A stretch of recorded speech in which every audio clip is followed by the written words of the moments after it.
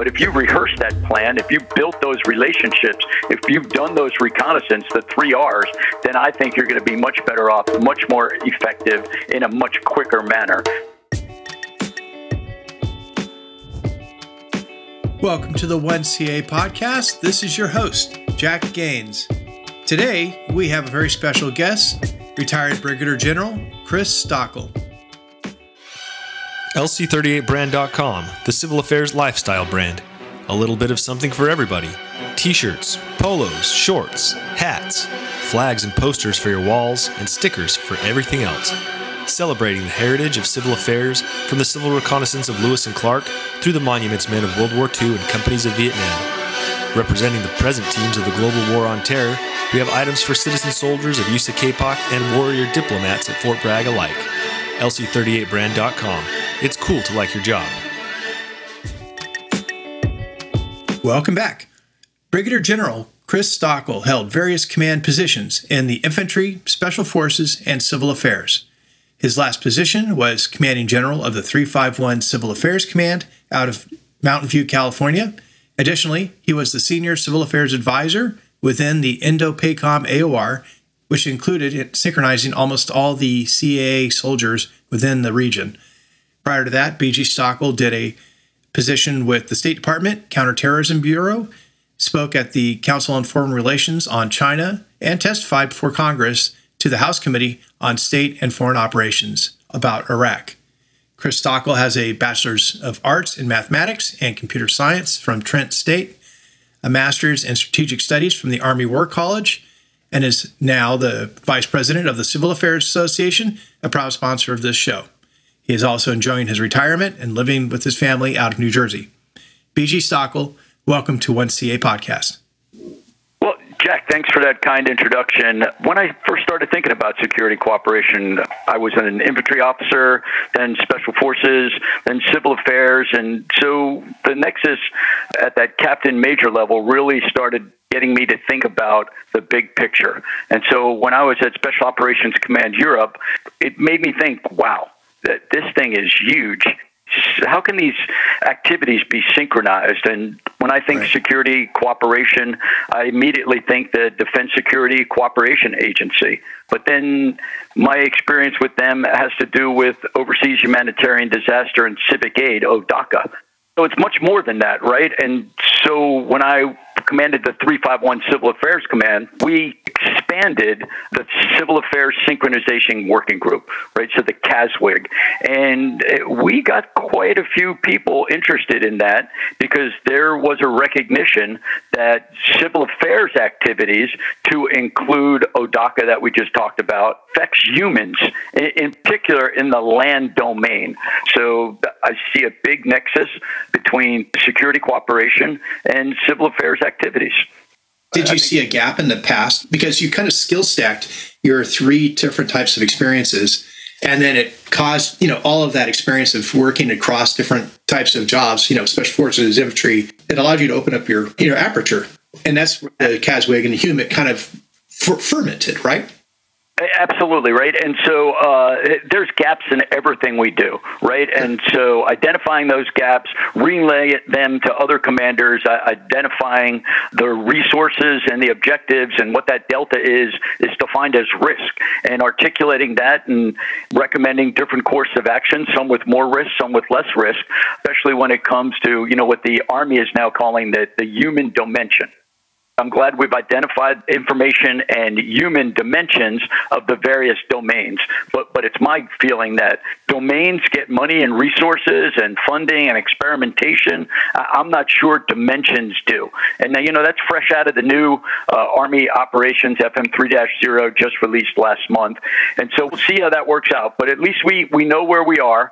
And so back to gaps, there were some gaps. And so I wanted to leverage as many partners as I could could, so that we were nesting ODACA with exercise-related construction, what type of folks we were sending on various overseas training to maximize effects and to understand. We use the term network a lot.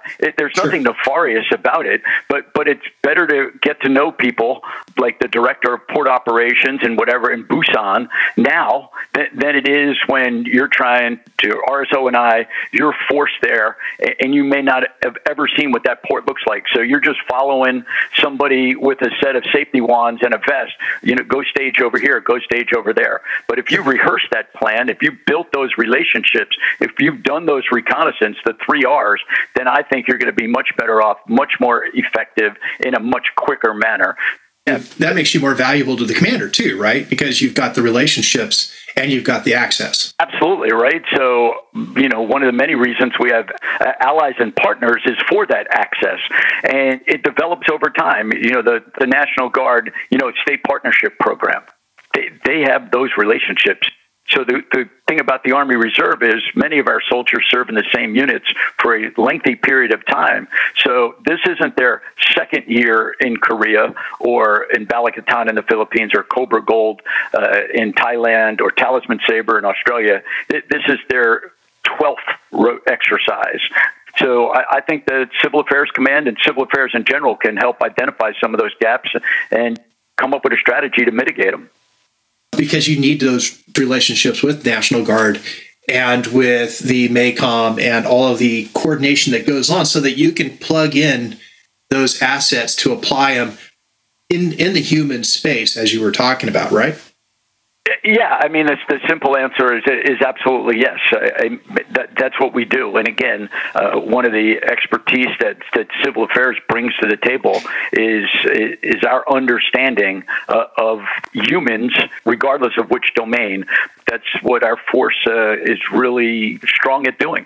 Right, which makes us kind of, and I see CA as key for competition, strategic competition, because it's our relationships. Being, a mostly reserve component with some active, special forces and, National Guard.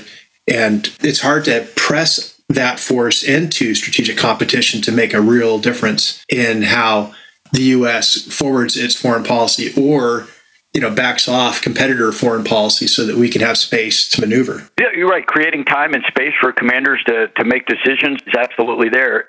It's the civil preparation of the environment, right? That's key. That's our IPB. The Security Force Assistance Brigades, in conjunction with Civil Affairs, are specifically called out in the FM. Division roles in competition also involve Civil Affairs. Consolidating gains, these are all things that Civil Affairs is strong at, and I'm a firm believer in significant additional training after the Civil Affairs qualification course. But these are things that doctrine has called the Civil Affairs Corps out on and demands that we deliver.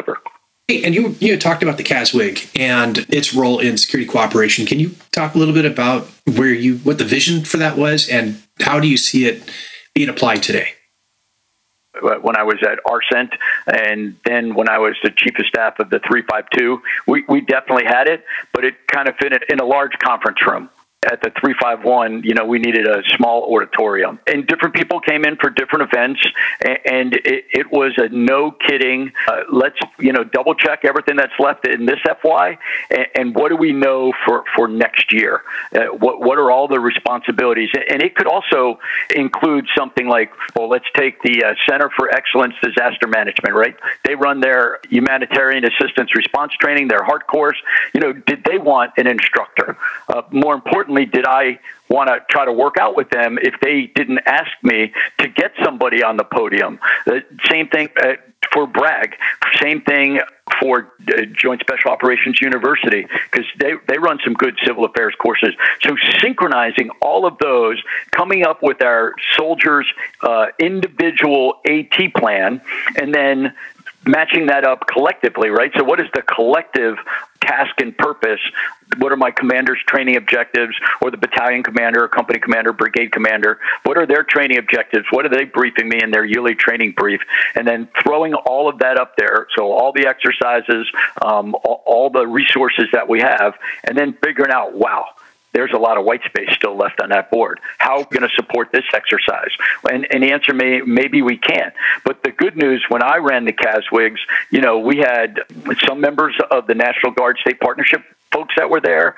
We had active, we had reserve, we had the Marine Corps Reserve there. Even in my case, it was the 97th CA Battalion on the active duty side, coordinating with the Theater Special Operations Command to figure out what their objectives were. Obviously, we don't do JSETs anymore on the reserve side, but understanding what they were doing, and that way we could look at a country and going, wow, there's a dozen activities going on that are civil affairs related, exercise related construction, ODACA. There's some cases for FMS, and so maybe our SVABs are doing something. But what does it all mean? What does that ambassador want done? What does the 3 and the 5 shop want done at Indo-PACOM? And the CASWIG got at a bunch of that stuff, and so I was a big believer in that because that was our one chance every year to get it down on paper. Everybody left that meeting with an understanding of what their next FY year looked like. And of course, it probably changed like the Monday after the weekend we did it. But at least there was a base plan that we could go back on and then make modifications. And just need to be flexible because one year we did Balikatan. Civil affairs didn't have a big role.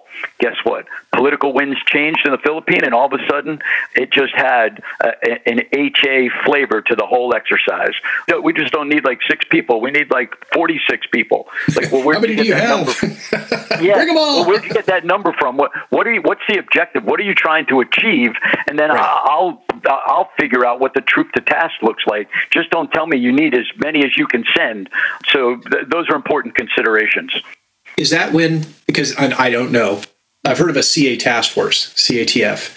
Does the CASWIG, if it starts to pull in other agencies and focuses on an HA environment like the exercise, does that then become a CA task force, or are they different? Are they the same? What's the difference? So I think the new FM kind of explains CA task force is some other objectives, and they use the word stability there. I would say during Balikatan in the Philippines and Cobra Gold in Thailand, each year that I was in command of the 351, a combined joint civil military operations task force was stood up for the exercise, and it synchronized a lot of information-related capabilities, civil affairs activities, engineers, medics, a bunch of folks were there talking to each other, saying, oh, here's the status on this project. Oh, that has high visibility, someone from the interagency would say. And then if the embassy couldn't support it with a public diplomacy person and get a news release out there, then we did. And then we would coordinate with their front office at the embassy to make sure that they were happy with the project that was being done. In civil affairs, your success depends on getting the right information to the right people at the right time. Whether it's foundational information for a team about to head out on a mission or putting together a map or other data visualization to brief a general or an ambassador, Tesla Government Solutions and staff can help. With Tesla Government's knowledge management solutions, you're adding a strategic partner that helps unleash the full power and potential of your information. Let us unpack your data and put your knowledge to work. Learn more at teslagov.com. Often a theater command leans towards targeting and operations because it shows effects. If you're doing cyber, you have a result. If you do a missile strike, you have a result. I have struggled to see CA bring out tangible effects from its operations. And I know they're there, but I don't think they're correctly represented when they go up the chain. Yeah, so I think that comes to, what that civil common operating picture is. There's so many units using so much software out there. It's almost better if we just had the back of an MRE box and some colored crayons and put our civil knowledge integration, what we used to call civil information management, to show commanders a common operating picture. I remember in a Talisman Sabre there with the Australians, and they had a Crisis Response Coordination Group, or CRCG. General Lanza at the time, he loved it. the Australian civilians integrated with the Australian military, U.S. civilians, U.S. military, and they were embedded within his headquarters. And it provided him so much awareness. But I remember fighting for that concept, the CRCG, to be part of a Pacific Century a few years back, and basically was told, hey, that's non-doctrinal, that's not U.S. doctrine. I know, but it's a bilateral, multilateral exercise. That's effective. It's not U.S. I get it, but if we want to keep inviting partners and allies to train with us, we need to pick up some of their TTPs, or at least allow them to exercise them. So it all worked out in the end. It was a validating event for USAPAC as their joint four-star headquarters, and General Brown was very appreciative of what the Australians brought to that exercise. So I think that's an important point there. Thanks. You just brought up something else, and that is when you're bringing in partners and allies, and I would say this for agencies as well, I would challenge any CA to know what their TTPs are so that when they show up, they come through the door, you know what their goals are and that how you can help enable them so that they're successful and the mission's successful. No, yeah. I mean, General Flynn, when he was the 25th Division Commander, now the USAPAC Commander, and before that he was the Army G357, he's like, Chris, let's figure it out. I would rather have your guys here for 3 to 5 days than not at all. So I got barracks, I got meal cards, we can work out those logistics. But it's important to me as the division commander for your folks to understand our operating, SOPs now, so that if we need to go fight together, your first experience isn't, reading our tax op, on the Great Tail flying somewhere in Asia or something like that. And so understanding the interagency TTPs and our partners and allies, you only get that through doing what I call the 3 R's, right? Reconnaissance, relationships, and rehearsals. So you need to be on these OCONUS exercises, shoulder to shoulder, figuring out translation issues, slide format issues, because otherwise it's going to be a mess. If China's the pacing challenge, then we need to understand that environment, and it's better to get our soldiers over there a few times in the Pacific, understanding what the partners and allies are going to present and provide in our relationship of what their capabilities are. I think it's critical. So thanks for bringing that home. I got to work for General Flynn when he was the 25th Commander. And the one thing that caught me about him is that he was really astute on the human dimension of warfare and the economic. He was one of the few people that was in that exercise that was thinking about how to create economic drag, one, struggle with its war effort, but also then force it to the negotiation table. So he seemed to have a broader view of how, not only a battle, but the war is fought and won. Yeah, I can appreciate that point of view, right? Thinking whole of government, global economic, but there's definitely plenty of opportunity. And again, there may be certain critical and focal points that if that node is taken out or collapses, whether it be temporarily or almost permanently, so you might not need to go after the whole tail. You just need to go after a key vertebrae. Once that's done, there's some folks who are paralyzed, at least for a while. The quick question for you. With the CASWIG and security cooperation in the CA focus and the CA mindset, where do you see it going in the future? For me, I don't want to say it was a pet project, but I think I'm a big believer in sync matrix, and so it really aligns your forces and your missions and tells you where your gaps are, and then you can articulate that risk. And if it's really big enough, you can get the USAPAC or Indo-PACOM commander to the Department of the Army and then down to FORCECOM and USARC and KPOC and say, hey, I appreciate what you're doing in this other theater, but here's the risk right now if I don't have this mission filled at 90%, let's say. So I think that's a critical point. So I appreciate the conversation. What else? Anything else today? That's pretty good. I don't think we need anything more. As you get feedback, feel free to put people in direct contact with me. I think we covered a lot of ground. If we get some good feedback, I think it's good.